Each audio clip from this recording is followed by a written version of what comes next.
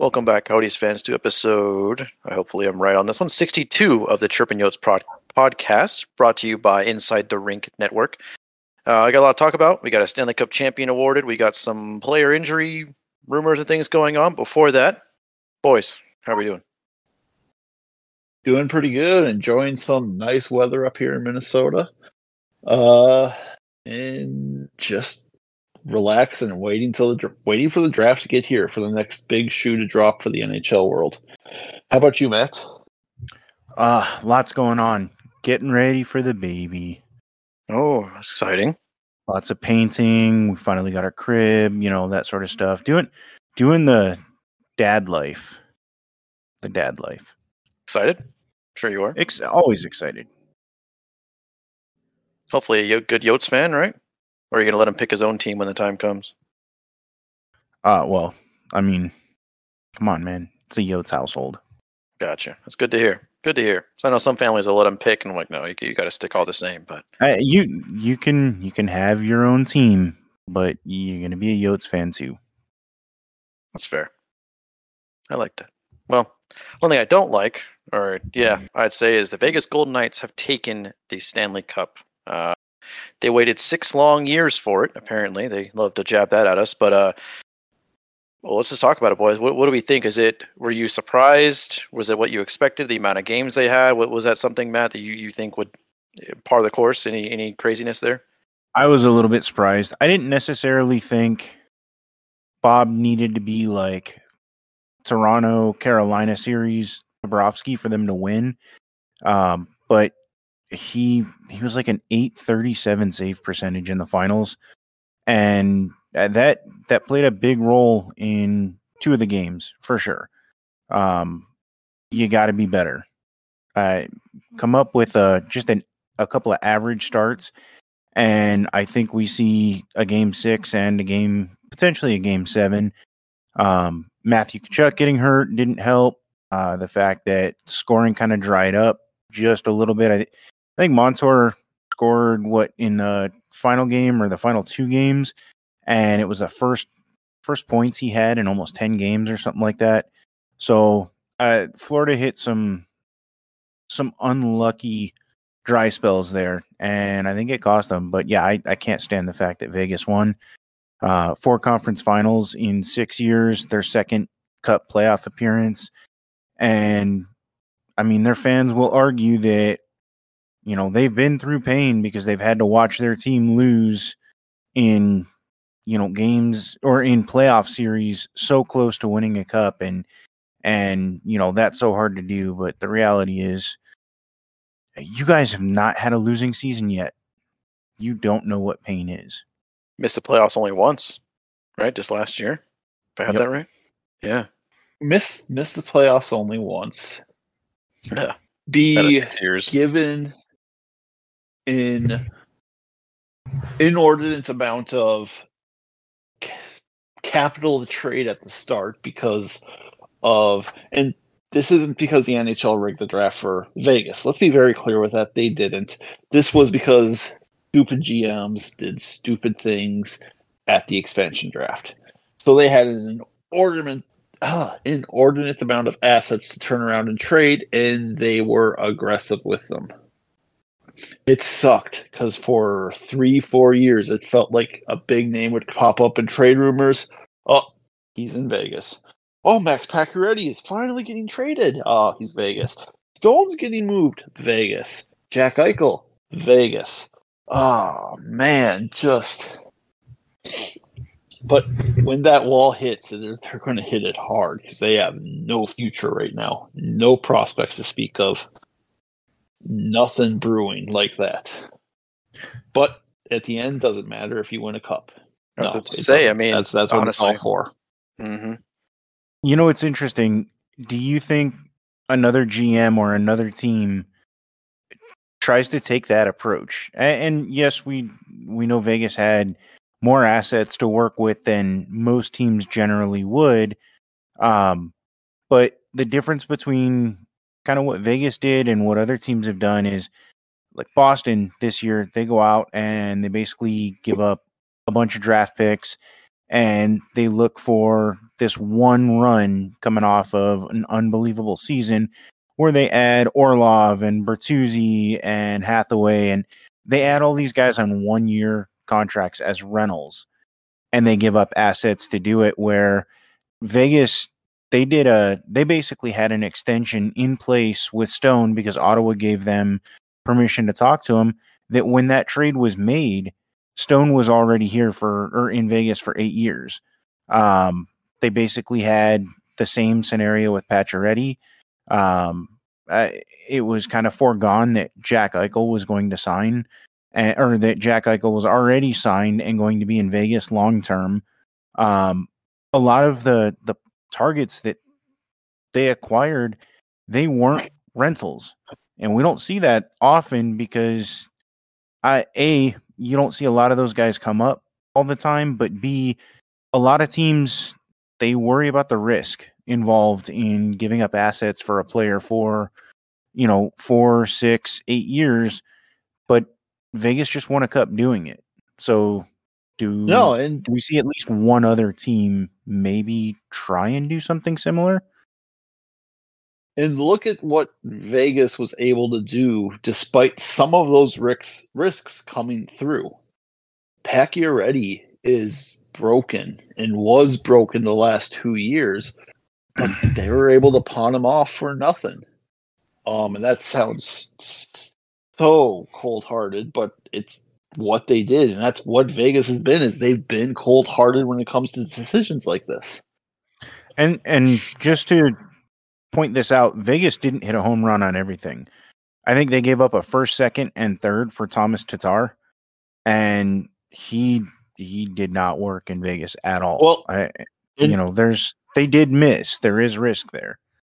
And not only that, we're applauding the Pacioretty trade, but at the end of the day, Pacioretty wasn't here when they won a cup, and they gave up Nick Suzuki for him. The first-line center for the Montreal Canadiens, Nick Suzuki.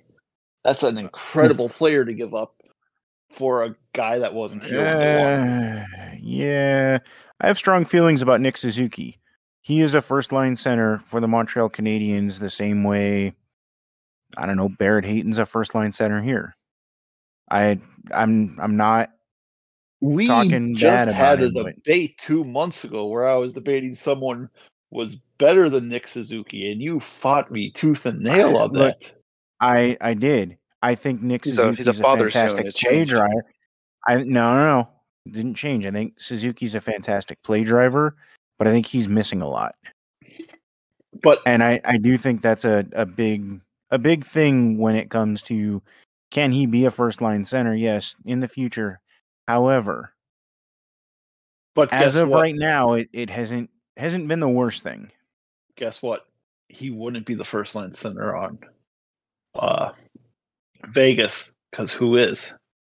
Well, Jack Eichel. And yeah, I mean, you're not there's 5 centers in the league right now that you might take over him, and the way he played in the playoff Jack. All right, I got to get this out of the way. I hate Vegas so much, like more than guacamole. I hate Vegas, but my God, was Eichel fun to watch. Like, so was the fake neck. He showed up and played at like a level that, I don't know. You wonder, is that what you're going to get out of him? And this was the first time Eichel had been in the playoffs. Never made the playoffs in Buffalo. Ends up in Vegas last year, and they missed the playoffs. So this is his first time in the playoffs, and he led everyone in points. So I hate Vegas too. Just regional rivals, all of that goes into it. But I cannot hate 2 players on that team, Eichel and Marchessault. I'm happy those 2 players won, but Vegas is just they're insufferable. That's really what it is. Like, it's not like they're like Seattle fans are really cool. Like, Seattle's cool. Like, I have no issue with them, even though they're kind of like a regional whatever. Unless you're a football fan. That's true. I will say that Seahawks fans are insufferable, but Yeah, I mean, it just they're like the whole like waited 6-year-long years. Like they play into it, which I guess that's good for the front office. It sells more jerseys, I guess. But yeah, definitely a little insufferable there. Well, on that end, I don't give them shit for it because We would everyone's too. going to I mean, play yeah, we would into. too. I mean, if we were the bully Yeah, team like that, we would too. I'm just saying, yeah, but I'm not, so I can say, hey, that's annoying, even though I but would do it. But it's just there's also the fact that we should be regional rivals and divisional rivals, and we're not. For two reasons. One, we've just never been on their same level. And two, why aren't we in the same division? and that's really what gets me. It's like, why are we not in the Pacific or West or what do they want to call it? Like, why are we not in that? That makes no. That's something I'll never understand. I truly will never understand that. But hey, that's being a Coyotes fan, kind of just the FedEx bit of the NHL. Before we move on, Mm-hmm. one other thing I wanted to talk about with this. I was perfectly fine with it because his Stanley Cup Finals was just out of this world. He was amazing in them. But did anyone else have an issue with Marchessault over Eichel or Aiden Hill for the Conn No. Smythe? Okay, over Aiden Hill, not a I.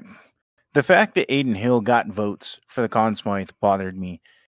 You don't get to not play in the first round and then come in halfway through the second round and be a Conn Smythe contender unless you're Peter Forsberg. I'm sorry, you have to be. He wasn't even the best goalie throughout the playoffs. Like you don't get to be a Conn Smythe guy at that point. And he played well. I'm not trying to take anything away from him. I think he played out of his mind in the finals. But I don't think he was a superstar in the conference finals. And he had a decent finish to what would that be like the divisional round. So I think he played well, but I hate all of the Aiden Hill deserved it. He really didn't. He not based on 4 games. I personally think it should have been Eichel over Marchessault because I think Eichel had a much steadier playoff.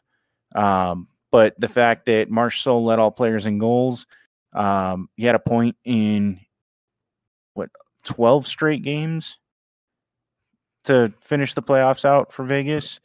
And it was something ridiculous, like 18 points in that span, like 11 goals and 7 assists or something. He's a big reason they won, and it wasn't just the fluff points that you get here and there. He opened the scoring in quite a few games, and everybody knows the team that scores first, they're gonna win 62% of the time or something. That's league average or whatever. So that's big.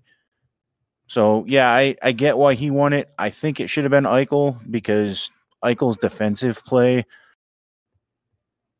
I think that's what separates the two. Point wise, offensive wise, they both had a great playoff, but Eichel was phenomenal on the defensive side. I will say one of the biggest reasons I love Marchessault's playoffs so much is it's actually related to the draft upcoming here. If you don't know, Zach Benson was one of my favorite prospects in this upcoming draft. I love this kid. I would take him in a heartbeat. But there's a prospect writer, Corey Pronman, who likes to say, well, what if he is just a Jonathan Marchessault and not a Kirill Kaprizov? And so watching Marchessault have the playoffs he had, as that comparison is the one he's trying to use as why he shouldn't go that high. Just, I don't know. Yeah, I get that, but the flip side to that is like when the Bruins won, what was it? Tim Thomas was the reason they won. And Tim Thomas was a great goalie, but he was never a Vezina winner. He wasn't like. Well, yeah, but we're also you get 1 year for 1 year if you need that, and Marshall had that for 1 year this year. But I mean, if Zach Benson's a 50 to 65 point player, and that's what Marshall is. I'm so happy for him, but I got to disagree with you on that point, Grandy.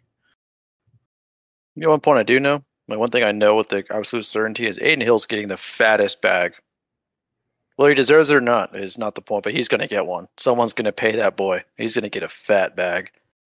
Yeah, and you got to know it's not going to be Vegas because they've got Logan. Logan Thompson had a fantastic season, but they've also got, oh my God, Robin Leonard. Thank you, Robin Leonard. All I could think of was Panda. Chicago. Anyway, and it sounds like, according to Elliot Friedman, they are heavily prioritizing Ivan Barbashev. And who wouldn't? I mean, he had a fantastic series. Did all the little things right. He stood out in a big way. He was. It's hard to believe because he's just not the name you expect to see on it, but he was the third cog in that Eichel Marchessault line. And he did his job enormously. He fought all the puck Do you think battles. he was chipping in the boards. underutilized in St. Louis? Which, is Barbashev right now a product of where he's at, or was he just underutilized in St. Louis and now what he does is kind of coming to light? I almost want to say he's underutilized in St. Louis because when St. Louis made their cup run as a third liner on that team, he was huge. It's just this guy shows up to play whenever you need him to. All right. Well, let's transition. Oh, go ahead. I think. How do I phrase it? I think Florida has a chance of coming back before Vegas comes back. I think I'm still kind of high on the Cats, and maybe it's just the Kool-Aid they made me drink before the playoffs. But I think Florida comes back first. One thing on that note, one thing I do want to bring up is what people forget about Florida when they're talking about him or about them is, they wouldn't have made it this far if Bobrovsky didn't go off. Bobrovsky wasn't really supposed to be their starting goalie going into the playoffs. If we don't know why he checked himself into it, that's between him and the NHLPA. But if Spencer Knight was not in their, I can't remember the name of the program, but their relief program, essentially, he probably would have been the starter going into the playoffs. Spencer Knight is an incredible goalie prospect and has had flashes of brilliance, and they could have turned to him when it was clear Bobrovsky didn't have it in the Stanley Cup Finals. And that is a piece that they will have back next year. It has already been confirmed. He will be back next year.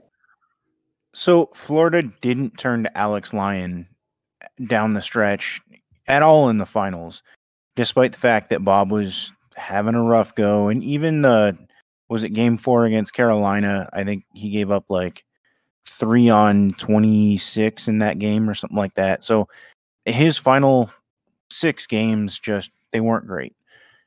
Do you disagree with Florida's reluctance to go back to Alex Lyon in game 5?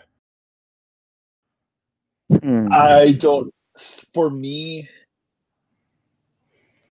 when it's a guy like Alex Lyon who had 20 total NHL games played before the playoffs, putting him in a win or go home game 5 of the Stanley Cup playoffs. Yeah. So that would be an stick with Bob. Incredibly tough, gutsy call to make. My case in point to argue that would be that Alex Lyon won 9 out of 10 games out of Florida's final 10 games to get them into the playoffs, and they just squeaked in. They had to win all of those games down the stretch. He was the guy that won them. He was the reason they got to the playoffs. So it's not one of those scenarios where it's like, well, do you, don't you, has he ever played in these big games? He basically played 14 playoff games to end the year in the regular season because they needed to win to get in. And he did that for them. Yeah, but when Bobrovsky had the playoff run he had, and outside of Stanley Cup Finals in 4 games in this year's playoffs, he was incredible. I would argue he wasn't all that great against Boston. Well, it's 2 of the. If you're like I mean, said, that's half of the games he played. To me, he was lights out in 8 games, 5 against Toronto and 3 against Carolina, and he was bad in, well, not bad, but he wasn't good in 1 game against Carolina, 5 games against Vegas, and 4 games against Boston. I don't know. I guess to me, I think at some point you go down 3-1, you have to have that discussion about. I'm sure they had that discussion. Oh, yeah. I can't imagine they didn't have that discussion. But having that discussion and actually putting them in net is 2 completely different things. Yeah, I get it. I guess I just don't. I didn't see anything about, we're considering, we'll let you know who our starter is, day of game, whatever. Florida kind of stuck with, if our guys are good to go, they're going to go. And that is a questionable thing with their coach. And that's something that has followed Paul Maurice around from stop to stop to stop, is almost too much loyalty to his guys. But in this situation, what's the chances Lyon is playing a major role for the Panthers next year with Knight back and Bobrovsky back? I don't think it matters in terms of what happened in the Stanley Cup, though. I mean, what are the odds that Aiden Hill's going to be back with Vegas and he won a cup?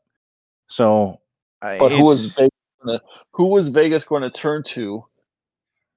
No, but that my point is what Alex Lyon means to Florida next year means absolutely nothing to what Florida should have done in the Cup final. Yeah, it's just like I said, you have a goalie like Alex Lyon who is unproven, and yeah, he had that great stretch at the end of the year, but how many times do we see rookie goalies come in and dominate, leading their team on a great stretch, like Andrew Hammond did for the Senators a while back, and then completely fall apart because it's not sustainable. Teams figure them out. I don't disagree with teams figuring them out. I'm 100%. It would be an incredibly gutsy call, and that's just, yeah. I don't know. I don't know that it's that gutsy of a call when, you're the guy that you've started gave up, I want to say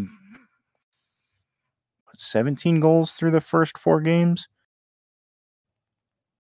I think they gave up 5. I think he gave up 4, 3, and 5, and then he got pulled in the game that he gave up 5. I don't know. Either way, to me, it's if your starter's given up an average of 4 through the first 4 games, you got to consider making that switch. I don't think it's that gutsy of a call at that point. I think it's a gutsy call if you're down 3-1 in the series and every game's been 3-2 and you're trying to spark your team and you go, we're gonna let him start because we want players to play in front of him a different way. We're trying to get something different out of the team. But I think it's different when we've talked about it on the show before. Goalies are voodoo.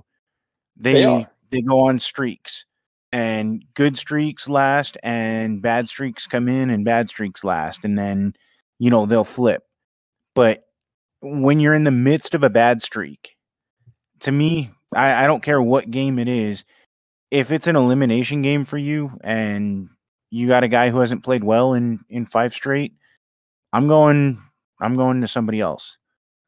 Because if nothing else, even if he played as bad as Bob did, you might get the team to play differently in front of him, and the team needed help.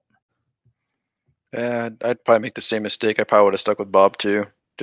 I know that like my head says, that is the smarter thing to do is give, him a chance, but I'd probably stick with Bob, just hoping he gets that magic again. That's probably why I would have lost the Stanley Cup though. So, but I recognize that. Let's also be real here though too. The way they played that last game, it wouldn't have mattered who was in Yeah, net. that was a flop, man. It was very quickly not a game. It was bad defense. It was bad goaltending. It was horrendous offense. It was just They're ready to go home and golf. They were ready. It was a wrap after that. What, like the 4-1 or 5-1? I was like, yeah, it's a wrap. It's over. But one topic of discussion that kind of came about in the hockey Twitter sphere there is player injuries. We had Kachuk City play with a freaking broken sternum, which to me I can't imagine playing hockey or any sport with a broken sternum. But here we are. So I guess at what point, boys, do you think sacrifice the body for glory is too much? I mean, my thing about it is, if I had to, give my piece, is I think to a certain extent you do have to let the players play. I think if a players, they recognize the risk. I think that, and I know you're supposed to look out for them. They may not know what's best for them. They're young typically, but at the same time, I think a player knows you shouldn't be playing on a broken foot or a torn whatever, broken whatever. I think if the player understands the risks and fully is like, yep, I know, but this is the Stanley Cup playoffs. I mean, I'd have a hard time telling them no. I know it's not for the best interest, but at the same time, they know what they signed up for. The thing I will say about that, though, is if you're talking about you shouldn't. Players should have their autonomy too, yes. But right now, Florida is talking about legitimately missing 4 players at the start of next year, largely because they played on these injuries. So you're hurting your team next season too by continuing to play on it. But what if they won the Stanley Cup while playing on it? What if say Florida did win it and they did play? What would that be? Would you think differently if they missed the beginning of the year? But I'm saying, for the sake of argument, what if they did? Yeah. Then does it matter then? So it's cool because they won a Stanley Cup and not to put an injury? So I agree with you here, Tyler. This kind of goes back to, is Bob's contract worth it if they win a Stanley Cup? Well, if you win a Stanley Cup, everybody that played on those injuries, it was worth it. Because if we're being real here, how many opportunities does a team have to win a Stanley Cup? And if you're a player on that team and your timeline on that team is 5 to 7 or 5 to 8 years, if you're a core player, that's how long your window likely is on that team. How many opportunities do you get to win a Stanley Cup? Most guys might play for one cup in their entire career. I mean, there's guys like Crosby who, are going to play in every year. They're going to play for multiple Stanley Cups. That happens. But you look at guys like McDavid. I mean, would anybody be upset if McDavid finally makes a final, is hurting in a big way and plays through it? The guy is the best player we've seen since Wayne Gretzky. And he's coming out. I don't want to say coming out of his prime years, but he's not approaching them anymore. This is going to be peak McDavid for a couple more years, and he's still going to be great. But how many opportunities did he get 9 years in? None. He hasn't even been to the conference finals yet. So I don't like the fact that Kachuk played with a broken sternum. I think that's the type of injury that you just say, look, you can't do it. That's a very dangerous one to play with. But a broken foot for Ekblad, I'm okay with that. Those aren't the injuries I'm arguing against. I'm arguing against the Kachuk who made it worse by playing on it. Or who was the other guy? Brandon Montour called it. We talked about how he disappeared the last several games, right up until that last game, ironically. Well, it's because he was dealing with what was it, the torn labrum Torn that just labrum. progressively got worse? Sure, but how many opportunities does he have to play again? And the reality is, we don't know when he tore his labrum.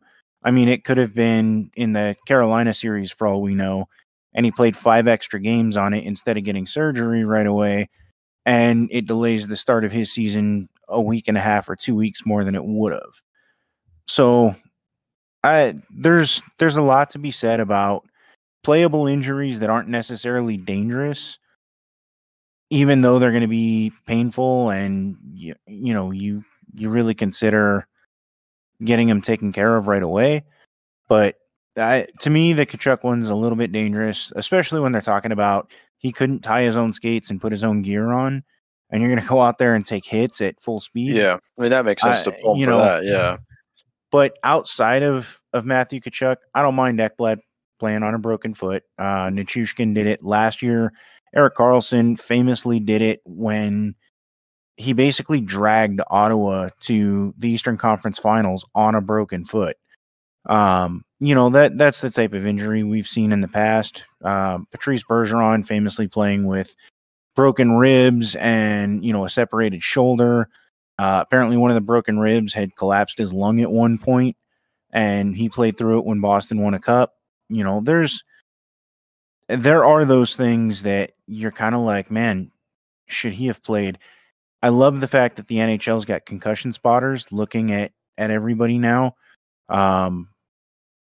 You'll have to correct me if I'm wrong, but it was Maurice Richard that they just found had like stage 3 CTE at the time of his death. Yeah, and that is one thing. Doesn't matter to me if you have a concussion, you're not playing, because the thing with a concussion is a second one while you're still suffering from the effects of a concussion, that ruins your life. That doesn't just affect your team down the future. That doesn't just, and no player is going to think clearly in this matter, because everyone's going to want to play for the cup. Everyone's going to say, oh, it's just a concussion, I can play through it, because I've done that at work. I've had concussion, gone into work stupidly because, they need me. I can't call in sick. So no player is going to do it. But with a concussion, the brain is such a fragile thing, man. Yeah, I mean, I've suffered a major concussion playing lacrosse, and there's parts of years I don't remember. So yeah, I definitely would say a concussion. Yeah, get off the ice. Sternum breaking. Yeah, get off the ice. Even broken ribs. I mean, like you said, collapsing a lung. It's like, man, you just get that one hit from that one guy, and that's it. I mean, those I understand, but like as Matt perfectly said, like broken foot, hands hurting, whatever. Those are definitely okay. So I mean, I do understand that. So do you guys think that the NHLPA should look at, or even the league itself? Well, the league itself wants players to play because players playing sells tickets. It gets people to tune in. But do you think at some point the NHLPA should step in and say, look, these injuries aren't going to fly anymore? An independent doctor has to give players clearance, no longer just a team doctor, for, this list of dangerous type injuries. You guys think that that's the route that it should go?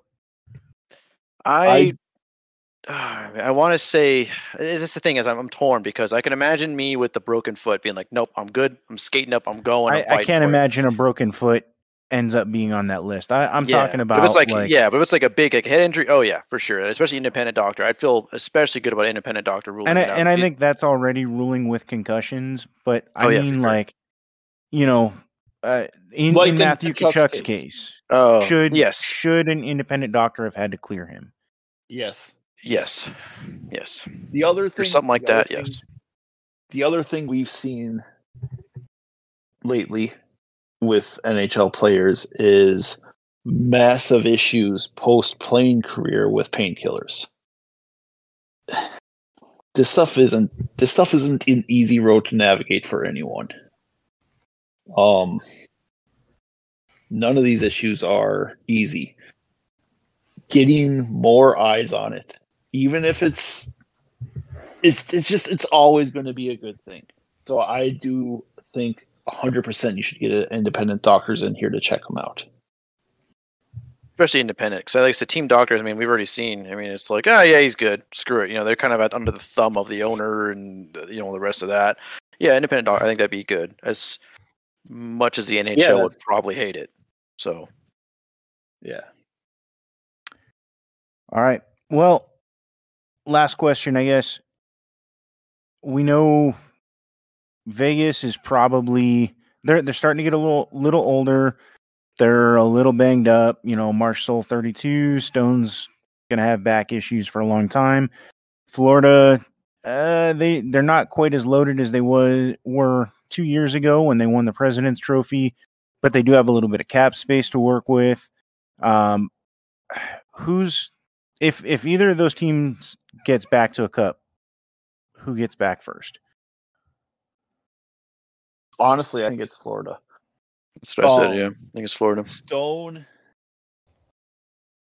I know everyone likes to say that Stone was not really injured, but he was. He may have been ready before the end of the season, but he was really injured. And this is the second year in a row he's missed with these back injuries. I think Elliot Friedman came out today and said something to the extent that Mark Stone is going to be in and out of games basically for the rest of his career. That he was severely injured even as the playoffs went along, and that he'd be surprised if he ever plays a full season again. Yeah, between they're going to have to. Vegas doesn't have cap space. They are going to have to lose somebody. They're going to have to lose several key pieces more than likely. And the only player that they have that's really in their prime is Jack Eichel. Jack Eichel and Shea Theodore. That's really it among their core players. Everyone else is on the wrong side of 30, and you're going to start to see decline. Whereas Florida has several players still in their prime. Barkov, Kachuk. They have, like I said, young up-and-coming goalie Spencer Knight, who should be able to take the reins from Bobrovsky here soon. They have Ekblad. How amazing is it that 30? How amazing is it that Brandon Montour essentially just took the role of Mackenzie Weegar and basically made that loss almost nothing for them? It really is amazing because I thought that loss was going to be what really did Florida in this year because they didn't. Everybody knew Kachuk was every bit as good as Huberdeau and was that option long term, but yeah, Weegar was the one that probably hurt because he outplayed Ekblad in quite a few ways. 2 years ago. So great. One thing, real quick, I want to talk about with Florida because this has been pissing me off. Is this narrative because Leaf fans have to turn everything into their thing, and it is really frustrating to me. With Barkov, oh, look at his stats. If a Leafs guy did that, do you know how much shit he'd get? Dude, Barkov shut down Sebastian Aho. Barkov shut down Austin Matthews. Barkov shut down every center he played against outside of Jack Eichel.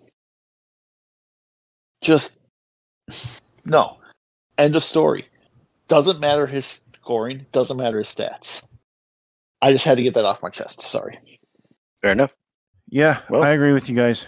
It's Florida to me. The big thing that they have going for them that Vegas doesn't have is Florida's got probably, and the cap hasn't risen yet. If the cap stayed exactly the same, they've got about $11 million in cap space right now, and they're not losing a single core piece. They don't have a single core piece that needs to be re-signed this season. So that space is there. Radko Gudas might be the best player that they have that's a free agent right now. So let me ask you this, boys. With that $11 million in cap space, you just lost a Stanley Cup. What do you do this offseason? What's your plan? What would you do? If you're the GM of the Florida Panthers, what do you do? What's your move? You got to trade because this season, this free agency class, is crap. Dmitry Orlov's in such a phenomenal position because he's probably the best free agent available. And I don't think he's that valuable. He's a fantastic second pair guy, a low end, maybe first pair guy, but he's going to cash in a big way. So if you're Florida, the biggest thing you have to avoid is making the mistake of going out thinking you're going to take one of the top 5 guys on everybody's free agency board and that you're making the biggest splash to put you back into that position, because whatever you're getting isn't going to make you significantly better. If you're Florida, take that cap space. I know you don't have a ton of assets that you can trade, but take that cap space and go out and find somebody that's available via trade and add somebody that way. What I'm doing if I'm Florida, the biggest area that really got exposed to me in the Stanley Cup Finals was Florida's bottom 2 lines. They just could not hang at all in any way, shape, or form with Florida or Vegas's bottom 2 lines. I'm going out and I'm adding depth pieces. I'm adding players that can step up. When these injuries happen, versus having to have these players play through these injuries because of that. I'm looking, like Matt said, there should be guys out there who are poachable via trade that other teams may not be looking at because they're not the sexy name, they're not the star name, but that's not what Florida needs. They have the star power. They need to go out and they need to add some depth pieces. Now, would you say the buyout market be a good place for that at all? I know that's coming up, tomorrow? Right? I think it starts tomorrow. Today. It was today. Okay. That's right. It depends on names that are bought out. There's only been one so far, but it all depends on the names that are bought out. But it is usually a very good place to find, because what often happens is players get looked at as bad because they made too much money. And buyouts fixes that. They're not making too much money. All of a sudden, they're making the money that they should be for their role, and you can play them the role that they can play best in. And oftentimes, you will see a career resurgence out of these guys that were given up on. For instance, OEL was bought out today in the big news. Go figure. Yep. I'm very much in favor of the Coyotes going out and adding OEL because he'd be a great third pairing depth guy defenseman. That's a great locker room presence. And maybe Florida should be looking at him too for the same reasons. But you get these guys for cheap. And yeah, that is definitely an avenue that they should explore. What about you, Matt? What do you think about the buyout that just started today? Do you see any targets on there for either Florida or maybe even the Coyotes? I mean, with OEL, I wouldn't mind seeing him back in Arizona. I know he's not everybody's favorite player anymore.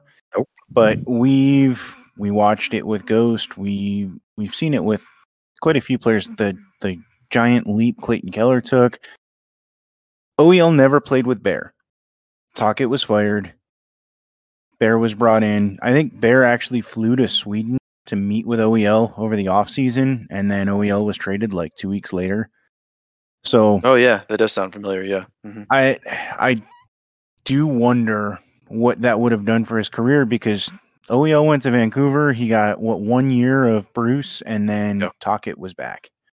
Yeah, I know. Definitely him and Tocchet didn't get along. So no, so he's on the wrong side of his prime as well. But like Randy said, a third pair defenseman, maybe on the second power play unit, he could rack up some points, especially if he just takes over the role that Ghost played. And, that's all you ask from him. Put him with somebody like Moser, Valimaki, even Soderstrom would probably be a great one. I don't know what it is about Swedes playing together, but they generally make good pairings. They do well together. So, and that gives you OEL on the left side and Soderstrom on the right side. You actually get guys playing their correct position. I wouldn't mind seeing it, and I'd be willing to bet a contract for OEL probably comes in the range of $2 million, maybe. Somebody's going to take a chance with him if he wants to stay here. But, he could just as easily go back to Sweden. This buyout, I think, still pays him $22 million over the next 8 years. He's not hurting for money. He doesn't need another NHL contract. So, yeah, I wouldn't mind seeing him here, but I actually wonder if he actually makes the decision to play another year in the NHL, especially when his only two preferred destinations when Arizona was trying to move him were Vancouver and Boston, and Boston didn't have the cap space, and they still don't. They're trying to figure out how they're going to re-sign Tyler Bertuzzi. They're probably going to have to trade somebody, most likely Taylor Hall. They're in a position where OEL probably couldn't go there without taking league minimum, and I think he'd go back to Sweden before that. Vancouver just bought him out, and that kind of leaves Arizona. As far if you read into the no trade clause and those being the only three cities he wanted to be in. I would welcome it as much as I wasn't a big fan of him towards the end of his career there. I'll admit that.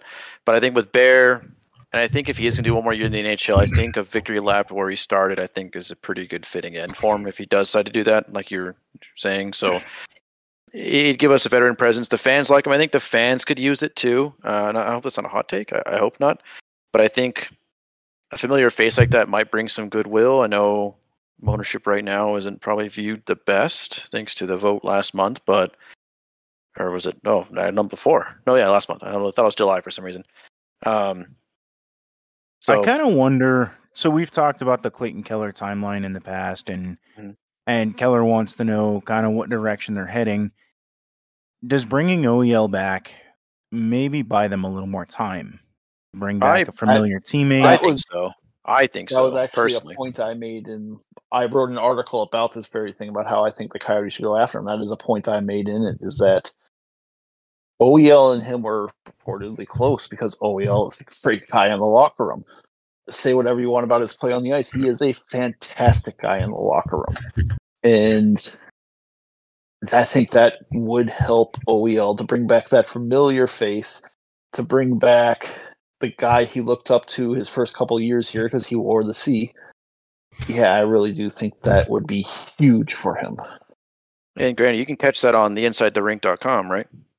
Absolutely. And you can also check out, if you're missing NHL games for next season, or even if you want to watch some Premier Lacrosse League, whatever is your kind of fancy there, you can go to InsideTheRink.com/ESPN and sign up for an ESPN Plus, the number one spot to watch NHL hockey.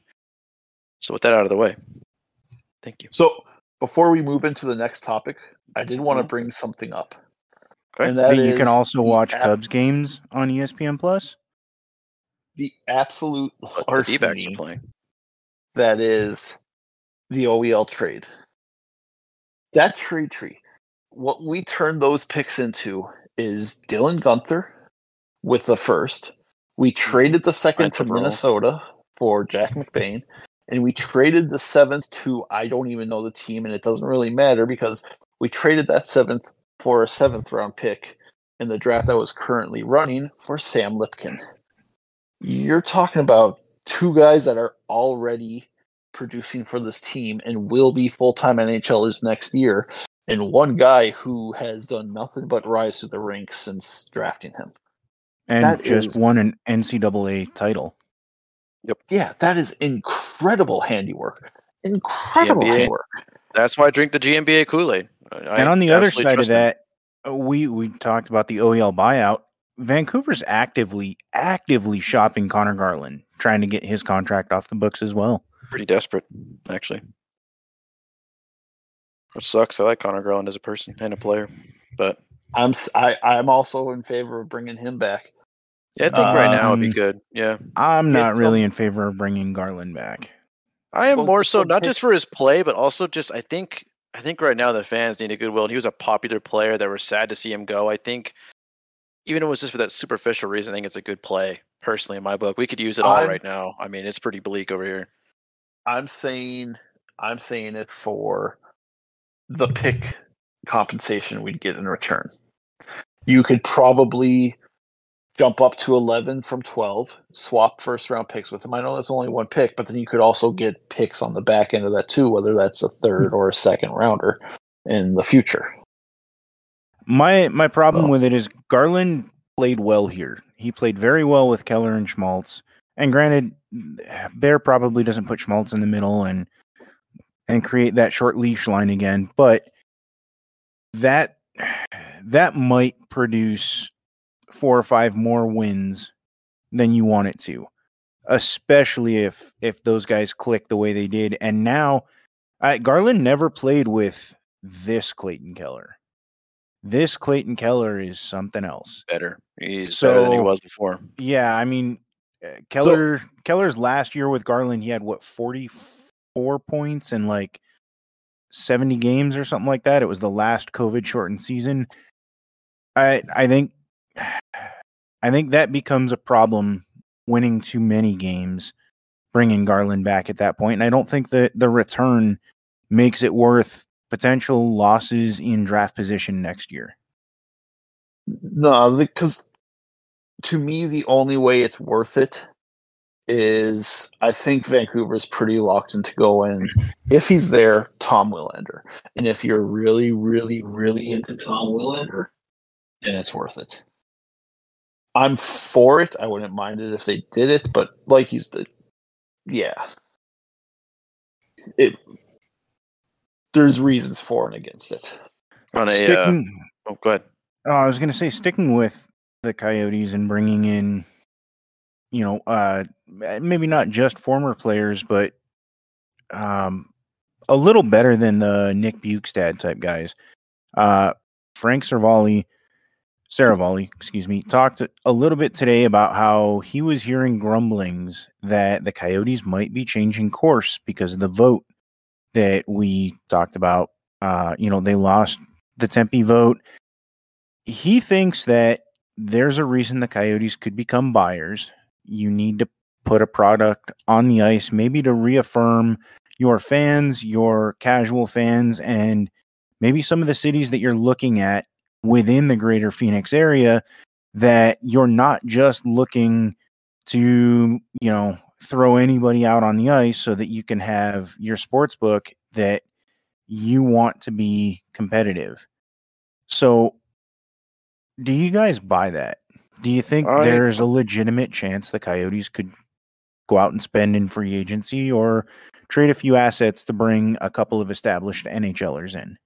If I can go, I think that is a completely, how do I say this, a fair point. I think it makes a lot of sense. It really does.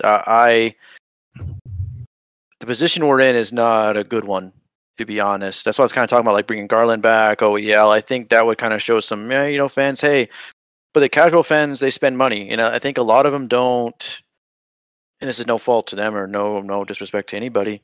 They don't follow as closely as, say, we do and other Coyotes, diehards. So they see just a bad hockey team. They don't necessarily see we're bad for this. Like, our plan, here's our roadmap. They just see the bad team and like, oh, well, they're terrible again. They're terrible. I think even Saravalli, or however you pronounce it, forgive me if I got that wrong, was saying like, wow, they're actually going to try and be good or whatever. He gave some snide comment like that. So I think that I could see, I wouldn't be surprised. I would hope that GMB would do it smartly. I do trust him, but I hope that we don't jump the rebuild or, end the rebuild in quotes too early and then just stay mediocre. I'm afraid of that more than anything, to be honest. It almost is starting to feel like it's a core event. The Coyotes and ending rebuilds too soon. So that's my biggest thing with this is I really feel, again, to echo Tyler's point, ending the rebuild now is the wrong way to go about it. But what you can do is find some buy low options that may not impact the overall wins, but give you a better team to watch on the ice, while being able to slide down roles and play, instead of a top 6 role this upcoming season, slide down and play the third line role in a year or two when our prospects start coming up. There's some buy low candidates out there with some really intriguing names to me that are out on the market. I was taking a look at some guys that are reported to be shopped relatively cheaply. And I don't know if you guys know much about him, but Igor Sharangovich of the New Jersey Devils is a guy that sticks out to me as a buy low candidate who's coming off of this year. He didn't have the best year, but the year before that, he had 24 goals and 22 assists in 70 games played.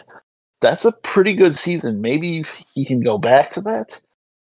And then you have a guy that's either a trade chip at the deadline or slides down and plays a lower role as the prospects come up. Those are the kinds of moves I'm for doing, because something Saravalli did bring up on that podcast, or Gregor, not Saravalli, something Gregor said on that podcast is, we have too many picks. And he's absolutely right. We do. We can't use all these picks because we're not going to be able to sign all these guys. And I don't think that was ever the plan, was to use all these picks.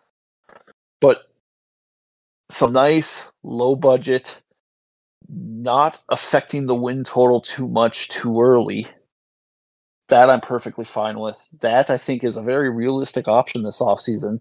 But this idea of we're going to try to competing on the ice isn't going to do anything for a stadium. It's not going to accomplish anything with that. So I don't understand why those would be connected. And it goes against everything GMBA has said about how you can't just stop the rebuild because you had a smidgen of success, which this would be doing. So, but Matt, what's your thoughts on it? So I don't actually think it's stopping the rebuild. I'm not thinking that they're going out and going, oh, Boston's looking to trade Taylor Hall. Let's bring Taylor Hall back, and acquiring those types of players and ending the rebuild in that sense. I think a big difference, and something that doesn't get talked about often enough, is rebuilding the right way is having a ton of dart throws and getting enough of them to work out until you've got a complete team. The Coyotes have made so many picks in the last couple of years, and they have the draft capital to continue making those picks, that I don't necessarily think you're ending the rebuild. Teams that generally end the rebuild too soon, or Coyotes teams in the past that have done it, giving up a first for Taylor Hall, that, and Kevin Ball as well, that was a mistake. That's getting out of it too soon. You're only 2.5 years into it. You've got a couple players playing really well, and then you make that mistake. I think in this situation, it's not we're going after the biggest name. I think it's Kyler Yamamoto could have been a buyout candidate. He could probably be had for next to nothing. I mean, he's got some value. He would get signed if he was bought out. His contract's not terrible. I think it's only like $3 million a year, and I think he's only got like 1 year left on it. I think he was the 18th overall pick in like 2016 or 2017 or something. Not an old guy. Great potential guy to go out and get. If he has a great season, you add him to the core that you build around, and you go from there. His acquisition cost might be a 5th round pick. He's got the draft pedigree. He's got some relatively high potential. You go out and get guys like that. And I think that's where you look at maybe acquiring some NHL ready talent, less so than going out and signing NHL minimum contracts in free agency. Nick Bukestad did fantastic here. He probably revived his career here, but when they signed him, he was coming off of a 18-point season where he was scratched half the time. That's not the the going out and acquiring that I think Saravalli's talking about here. So I don't. let me ask you this: why Yamamoto over a Sharon Govich? I don't have anybody ranked in any kind of order. He was just one guy that came to mind. The reason I bring that up though is because I looked at Yamamoto too as a name to bring up. The biggest thing for stuck out to Yamamoto me- is the acquisition cost. Sharon Govich would cost you more to acquire. He'd probably cost you a future second. Yeah, that's what my guess would be with Sharon Govich. Honestly, I think with Yamamoto, Edmonton wants to dump that contract. They'll probably be happy pulling out with a 5th round pick or something for him just to get him off the books at this point. Again, he was potentially a buyout candidate. I think the only reason that you get away with that is because you go, look, you don't have to buy him out, even though your cap hit's next to nothing. Because I think it's a 1/3 buyout because of his age. The hit would be nothing basically for 2 years. You offer Edmonton a 5th round pick for it, and they go, yeah, why not? I mean, it's better than getting nothing for him. I just don't see Kyler as a GMBA type, I guess, because the 5'8" again, size, it's the not 150 pounds. Yeah. Again, it's not one of those situations where I'm looking at him going, he's the guy that they need to go get. There's a few guys out there that could potentially be that. Maybe they look at Jordan Greenway, who's kind of not found a home anywhere. Kiefer Bellows, who hasn't really found a home anywhere.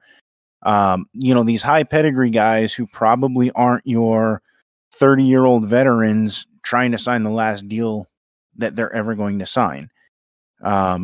You find guys somewhere in the middle there. Maybe Brian Rust.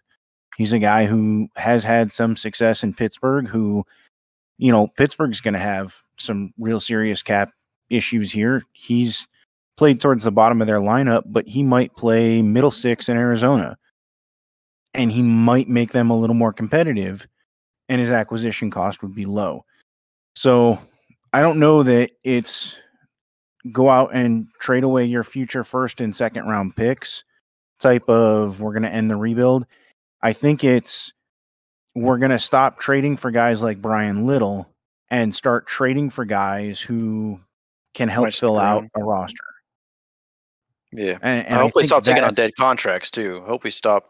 And I think that's it. I think that's exactly it. I think more that's Datsukes and Marion Hosas. It's okay. We're going to try and be competitive. And there's being competitive and being a playoff contender. They're two different things. Okay. Ottawa was a competitive team, but they weren't a playoff contender.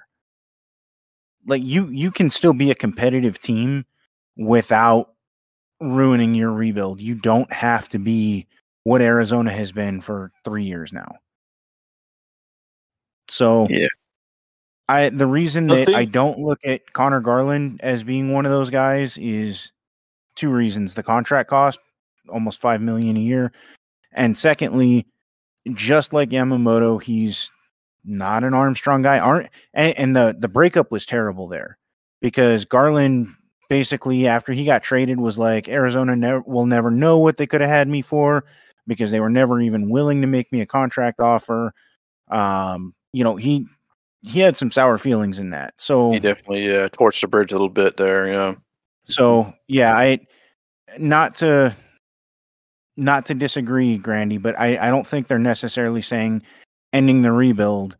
I think they're saying you have to find somebody other than Clayton Keller that draws fans in. And I'm not talking about a high scoring guy. Look at somebody like Christian Fisher, huge fan favorite. People love to go watch Christian Fisher play. It's not because he's good. Honestly, if he's not in Arizona, he's probably in the AHL. No disrespect to Christian Fisher at all. I think he does a great job playing his role, but what makes him so lovable as a Coyote is his personality, the, locker room interviews that he does, the interviews that he does with the media. You can find ways to get those guys who are more productive, and you can kind of you build a culture, you build a community, you don't end the rebuild, and you put a better product on the ice. And I think that's what has to happen. I think I was about to say, I think that's probably the most important part. I think no more dead contract. It just doesn't look good. And especially to like a newer fan who doesn't really understand, they're like, wait, we have Marian Hossa. Well, no, we have his contract. Well, and it doesn't look good to potential cities that are going, well, you want to build a stadium here, you want to bring your team here. I get your sports book and your residential and your shopping center is going to make money. You're trying to build all of that around the idea that you want a team here, but what are you doing for the team that's going to sell the team to the fans and bring in revenue from games when, you know, your payroll, your actual physical spending is like 38 million. You've got so many dead contracts on the books that were front loaded that have already been paid. Signing bonuses are gone, and you've got insurance picking up the tab on most of them. It looks bad to cities saying, "Are you guys serious?"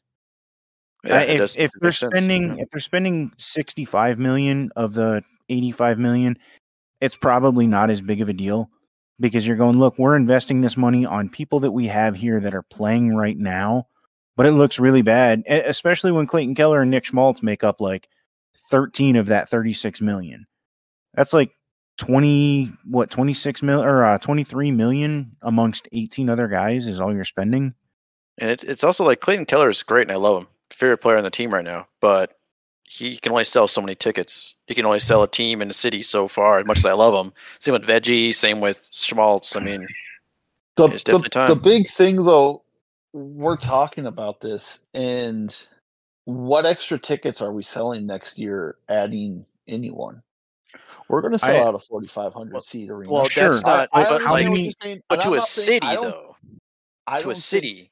If most cities are going to be smart enough to look at the long-term plan, to see the Logan Cooley's coming, to see the guys like this come and go, okay, there's excitement coming. What about the fanship? I'd be willing to bet if you polled the Tempe City Council, 2 of the 7 probably know who Logan Cooley is before his name blew up playing for a national championship. Those guys aren't as invested. Their job as city officials is to look at what the potential revenue is, what the potential downside is, the risk that the city faces making those deals. I don't think they're actually looking at it going, oh, this team might be good in 5 years because of the pieces they have. But you can look at all of that and go, oh, yeah, they might be good. They've got some potential guys. And then you look and go, well, they potentially had Max Domi. They potentially had, Ekman Larson. They had, and all these guys are gone because they didn't pay him. They had Connor Garland. He's gone. They had Jacob Chikrin. He's gone. So I think you have to show you're willing to commit to your own team if you want a city to commit to you. I agree. Because I mean, like I said, it just looks bad, though. But I'm not saying acquire dead contracts. I've never said that. I'm just saying don't kickstart the rebuild.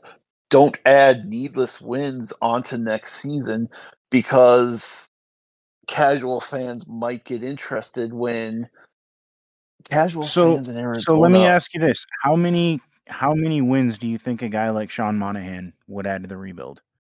Or would add to next season? But Sean Monahan's also broken, so.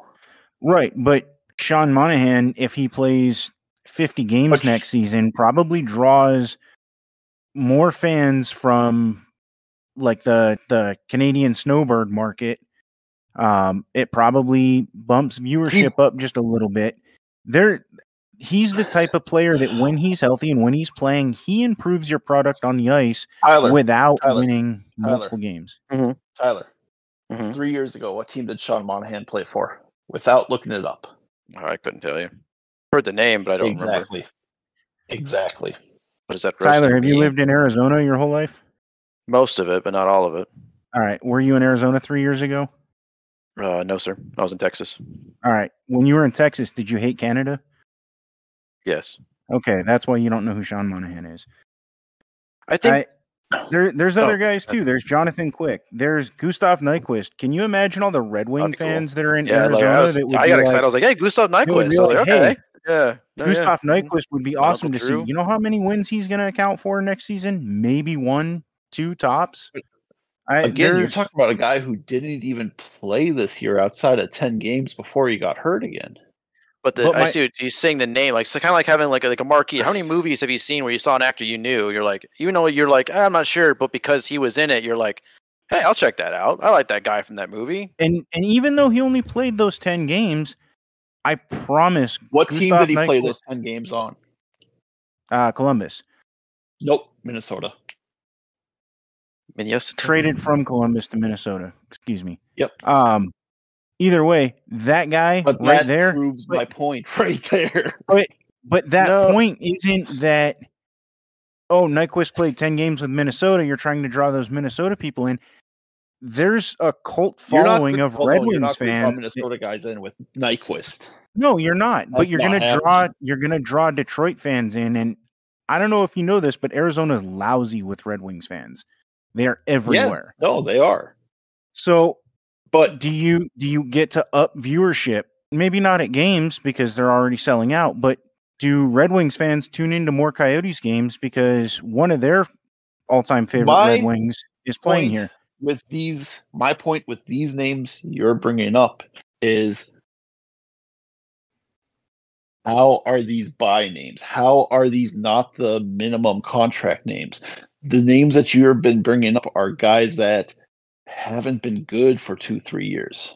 But their name sells. Their name sells, though. It's the name. And I think that's exactly what Saravalli's talking about. It's not Nick Bjugstad. I don't think nobody anywhere really had an idea who he was.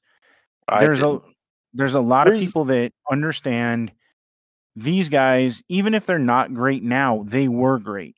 The league minimum guy, Liam O'Brien and Travis Boyd and whatever, those are guys that they're bringing in that were never great once. And those are the kind of guys that they continue to sign in free agency to fill out their roster. Okay, here's what I'm not understanding with the point you're trying to make. Is I'm not arguing against signing these guys. My point is, these guys aren't the type of guys Frank Saravalli, who does know these guys, is going to be saying, oh, they're looking at buying. He's not going to be saying it about these guys because he knows these guys are washed. Casual fans, no, they won't. They'll hear the name. Calgary fans will hear the name Sean Monahan and go, oh my God, that guy was a 30-goal scorer. Doesn't matter. You're right. It doesn't matter that it's 30 years ago. Or, I mean, not 30, 3 years ago. But I'm not against bringing those guys in because that doesn't do anything. But the difference is, add wins. That doesn't do anything. But the difference is Sean Monahan can still play. He was nearly a point-per-game player in the games he did play in Montreal this year. Granted, it was a quarter of a season. But these are guys that can still play. These aren't the guys that these but the point is, type of guys Saravalli would be saying we're buying on. That's my point. I have no issue adding Sean Monahan. If the Coyotes want to add Sean Monahan, be my guest. Like I said, he does nothing. He's not going to be here long term. He's not going to be here when the rebuild's done. If anything, he builds a little bit of value. Anybody that the Coyotes are buying right now is not going to be here when the rebuild's done. They're not going to be here when they're competitive. Odds are nobody that they're buying is going to come in on an 8-year contract. And with that, we'll cover into my question of the week. Real easy, boys. I actually thought about this one on my drive home. So, if you can take a tradition, maybe something another team does besides the NBA All-Star Draft, you cannot use that one. What tradition from other sports league, doesn't matter the league, would you take and put into the NHL? I can go first, Mr. I actually have mine picked out. Yeah, go ahead, because I want an example. So one thing that I would take, I have two actually, is I would like it when there's a winner of the Stanley Cup to have some kind of special things. The Premier Lacrosse League, they used to have just a crown above their logo on the back of the jersey, like the PLO logo of a crown. They changed it this year to the Water Dogs having like an actual like the trophy with the PLO logo in it because they won the championship last year. Or it could be like I have my Germany kit here. It could be World Cup stars, or even I know Bundesliga and other leagues will add stars per victory. So Germany won the World Cup 4 times, 4 stars. So I like to see maybe NHL. I know my Gordie Howe shirt has the numbers he has, his stars on there, but I'd love to see just Red Wings having 11, Montreal having however many, and having the stars some way of shape or form above their crest or maybe on the back of the logo somewhere. I think it'd be pretty neat just to see, just to kind of brag and say, hey, and unfortunately Vegas will have a star above their logo somewhere. So that'd be the thing. You take anything. One note on that. Can we remove original 6 trophies from that count? Because Oh, like back when they're the only from 6 when in the era? Yeah. Oh, yeah, I think that's fair. Yeah. Yeah. Well, no, I don't think so. Make them a different color, maybe?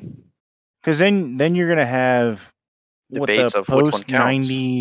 Post 95 expansion or whatever, or 93 expansion, when there used to be like 26 teams, and teams that just came in the 90s are going to look and go, well, Edmonton won all their cups in the 80s. They shouldn't count because we weren't around then. So the COVID Cup, you don't get that. I think at some point you have to it's got to be an all or nothing thing. And I think that's why there's in the cap era, this happened. In the dead puck era, this happened. Post expansion, this happened. I guess at that point, you could leave it up to the teams. Montreal wants to wear 27 stars to say they've won it 27 times. That's fine. If Vegas wants to come out and be like, yeah, ours are post, 2016, show me yours. They can do it however they want. But I don't think you could take that from one team and go, it's not fair to us, so you can't do it. So really quick, does that mean Nashville gets added? Because they're banners for their. Oh, what was it? Yes, you know where I was going with that. Yeah, they're banners. Yeah, I know. Yeah, they always did banners. Yeah. So, yeah. So I have one. It's not as serious as Tyler's. Something I've argued for in the past, and there is one NHL team that already does this. But I believe very strongly that we should be letting hockey players show their emotions, not their emotions, their personality. That's what I meant to say. Be a little bit more, and with that, I think they should absolutely have their own goal music, like MLB players have their one songs.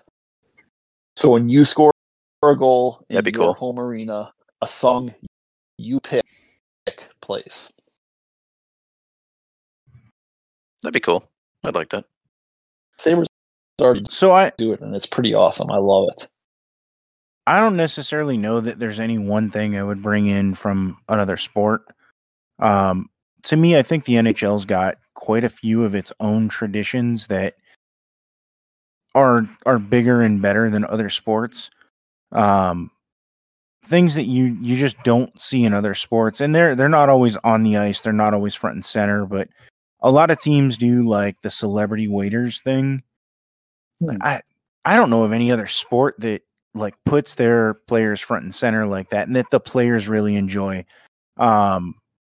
They do all the different warm-up jerseys. There's so many things that the NHL already does that I think are better than any other sport. So I can't really look at another sport and go, that would be so cool to add to the NHL if the NHL did that, because I think the NHL is already leagues ahead in terms of things like that. So for me, it's nothing. I think the NHL needs to continue to be original and continue to find its own way to do things differently than everybody else. And if the NHL can keep doing that, I don't think they need to take anything from anybody else, because I don't think anybody else has done anything that spectacular. So, can I add to this question, Tyler? Yeah, of course. Do you mind? Take one thing from the NHL to have every sport start doing. Ooh, that's a cool Mine's one. Easy. Mine's easy. Go ahead. The players get the trophy first. Hmm. Let them let the NBA players hoist it around before the owner gets to have his hands on it. Let the NFL players hand it to the captain first. They get a hand it to there. Just let's the NHL Stanley Cup celebration is the only trophy I will watch because it is the most watching those players skate around with a cup, hoisting it above their heads. It's special. It's different. No other sport has that, and why not? Premier League. That's mine. That's not a real sport. Very funny. It's the world sport, baby. It's like poker. Soccer The gives world it to the plays players poker first too. too. Yeah, they get especially the Champions League. It's like on a pedestal thing. They all line up and it says champions, and once like the thing, they all hoist it up and they all ferret around, and then the owner gets to touch it like way later. They also get medals too. There They you get go. medals and the trophy. NFL, NBA, MLB, take note. I mean, I guess if we were pulling something from the NHL, the award ceremony. I don't think Going to. any league celebrates its players and their accomplishments the way the NHL does. I don't want to say there's more trophies and awards than there should be, because I love the fact that so many different players can win different things, and things like the Masterton Award. You don't have to be a great player to win it. Like Brian Boyle winning it. How many years ago was that? 5 years ago that he won it, when he was with New York or New Jersey. Like New Jersey. I remember that. and I think he's a fourth line player, but he gets the award because he persevered and the NHL recognized him for it. Things like that don't tend to happen in other sports. Now, the NFL's got like the Walter Payton Man of the Year award, but the NHL also has awards dedicated to the community, and they recognize all players from all teams. Everybody gets a nominee. There's the King Clancy Award. So similar. There's so many that the NHL gives out, and I just don't think that other sports take enough time to recognize the fact that their players are doing so much for their communities. They're doing everything they can to excel at their sport, which is the hardest sport in the world. I mean, if we're being honest, the hardest thing in sports might be to hit a baseball, but yeah, the hardest sport to play is hockey, because there's so much involved in it, and the NHL does such a great job recognizing the amazing talent that their players are, and they put it on display in Vegas. And that's a good one. That's a big thing. And We how just many other sports how many other sports talk about like how many times a certain trophy's been won or whatever? Yeah, I mean, they talk about, this quarterback's been an MVP this many times. Tom Brady's done it this many times, whatever. How many guys that aren't quarterbacks in the NFL win an MVP award? Only a couple. May as well be like the best quarterback award. And that's the biggest player and basically the only player award. Nobody talks about, I mean, can either of you guys name who was offensive player or defensive player of the year? For the NFL? Yeah. Actually, I can name defensive player of the year, because I'm pretty sure it was a rookie this year. It was what's his name for the Cowboys, right? Sauce Gardner. I thought it was the Cowboys kid. Parsons. Yeah, it was. Yeah, Micah Parsons. Yeah, that's right. It was Micah Parsons. Yeah, so that's what I thought. So I was like, I think that was who it was. Yeah. So that's one of like 5 awards that the NFL gives out, and I would say it's probably one of their bigger ones, because otherwise you have offensive and defensive rookie of the year, and that's kind of it.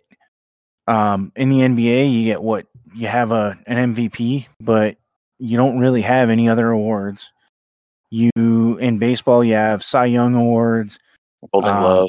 You have Golden Glove, which the Golden Glove I'll give credit for. That's kind of a cool award, best at each position. that if I was going to take something from baseball and apply it to the NHL, best left winger, best right winger, best center, best left defenseman, best right defenseman, and hand out those in. And granted, the guy that wins the Hart Trophy is going to win his positional award and whatnot. But I mean, right now, Matthew Tkachuk, he'd be the league's best left winger. He'd win that award. Doesn't the NHL have that already with the first team All Stars? Not the All Star team. The first team but not as cool. Yeah, but that to me, that's not.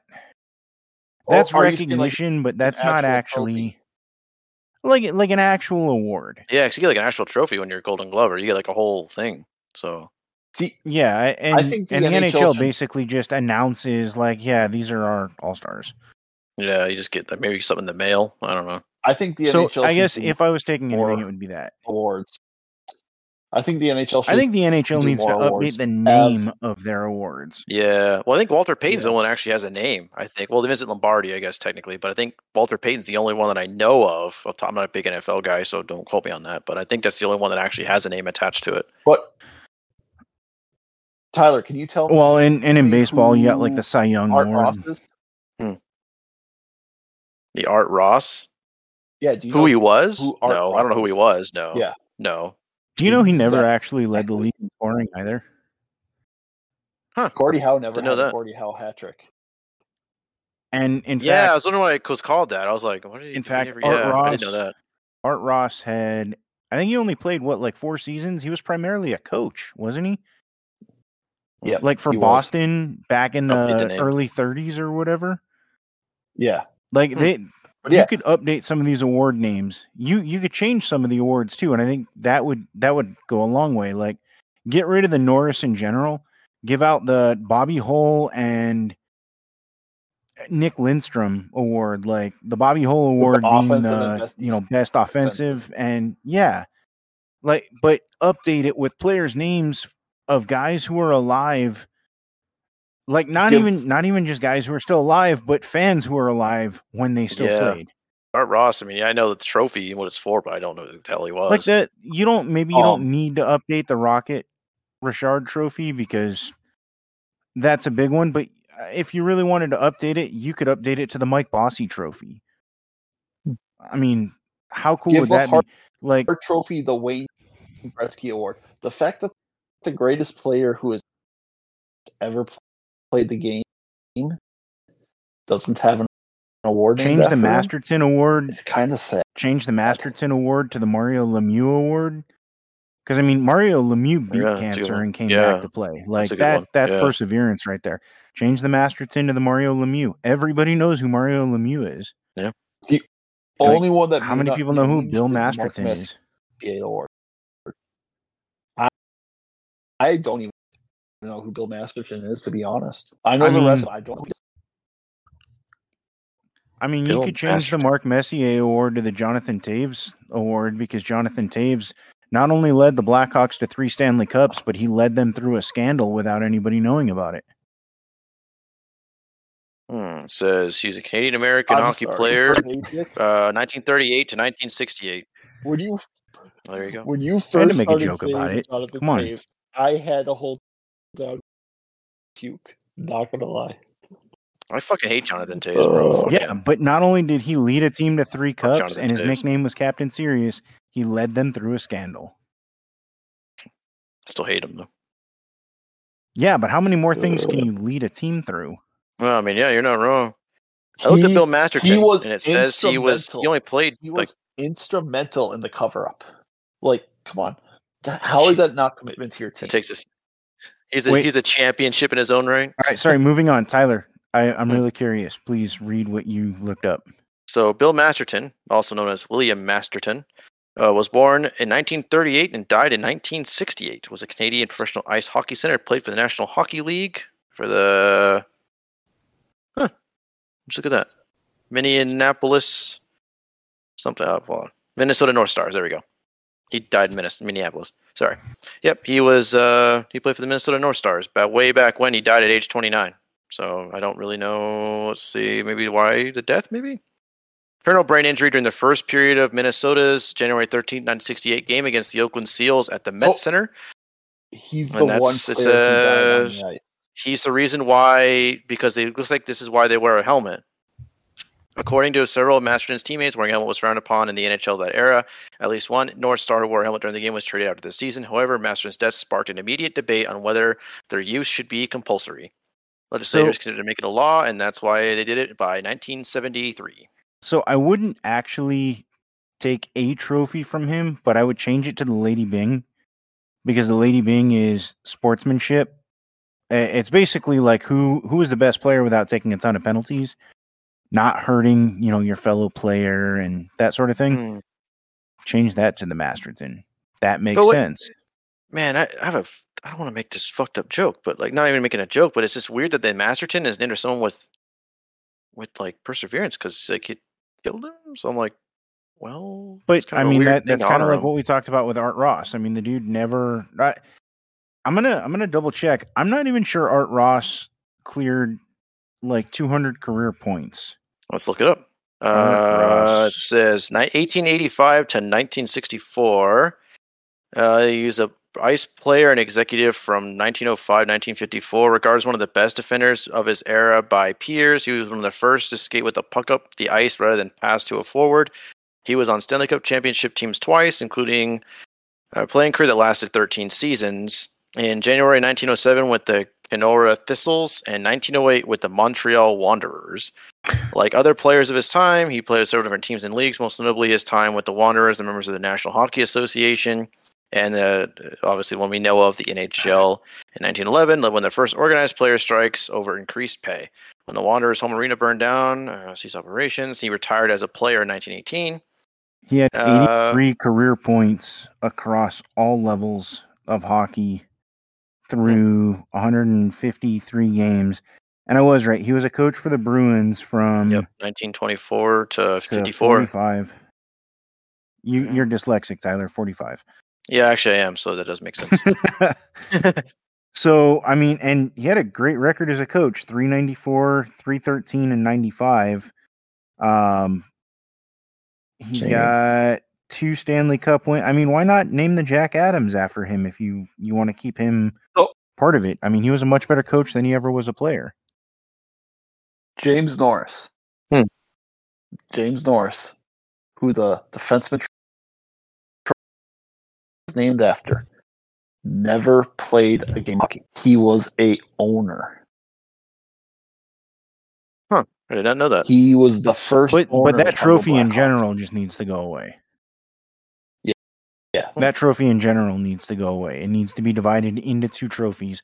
That, or they need to start recognizing defensemen as Hart candidates. Keep like Kel or maybe keep was it? Yeah, Kel McCarr had like 90 points or something. I lost you guys. Yeah, I was gonna say Kel McCarr had like 90 points 2 years ago. Was a top scorer in the league and wasn't even a finalist for the Hart. Like, if you're gonna hand out the Norris and it's gonna be like an offensive only thing, then actual 2-way defenders need to be in that Hart conversation, or you have to divide the trophy in 2. It can't stay the way it is. It doesn't make sense. Guys like, I don't know, or Adam Fox will always dominate it. But there's so many guys like John Carlson, who was a Norris candidate in 2018.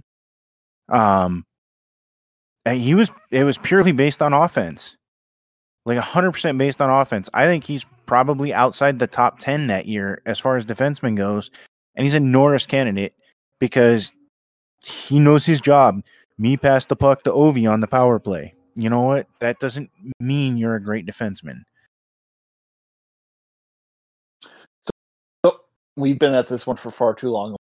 We haven't. I'm going to say, I think it's about time for you guys to announce what you have for us next week. So, because I'll be gone next week. I'll be missing next week's pod. I believe Chase will be too. He's on vacation, which I know I got vacation time from us already, but hey, there we go.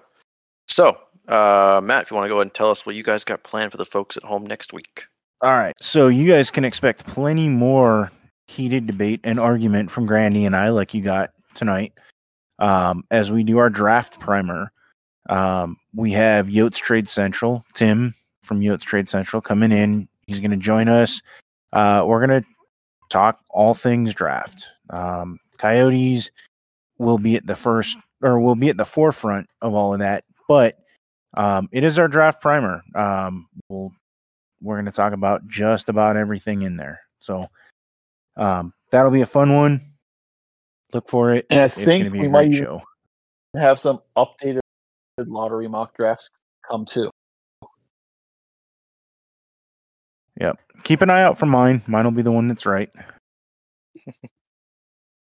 And don't forget, the 28th, it'll be a live stream on YouTube.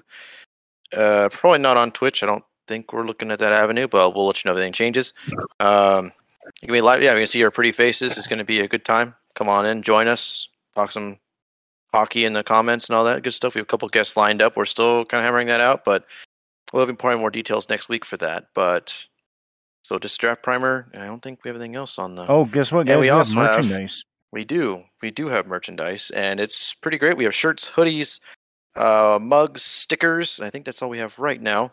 They're talking about stuff. adding Looks more, great. but that is all we have right now. Yes. Hoping for pens. I want pens. Join us on our draft special. shirt. We will probably give a couple of things away to a couple of people that are watching. Mm-hmm. But you guys can go to, what is it, itr.com. InsideTheRink.com. Yep, and you'll see the check shop out- there. You also can see check out Grandy's their shop. writing. He's got you got one on Ekman Larson coming out, I believe you said. You also can get a hold of ESPN Plus that way too. We'll go ahead and hook you up with that. And I think that's it, boys. I think I said everything on the docket. Pretty sure. That's the case, boys. Let's go ahead and close this thing out. Any last words? No. Just thank you all Okay. for listening again. Remember, 5 stars on whatever app you're using to listen to us on. Check my writing on Inside the Rank. Check out Tyler's writing on Esports Underground. And we 10 out of 10 recommend both. Week. 10 out of 10 recommend both. Matt, any last thoughts? Oh yeah. Also, for anybody that made it through that debate from Grandy and I, and Tyler had some great points in there. Really helped move things along. But yeah, for anybody that made it through that entire debate, feel free to DM myself or Grandy if you guys would like to join the podcast. Not join the podcast.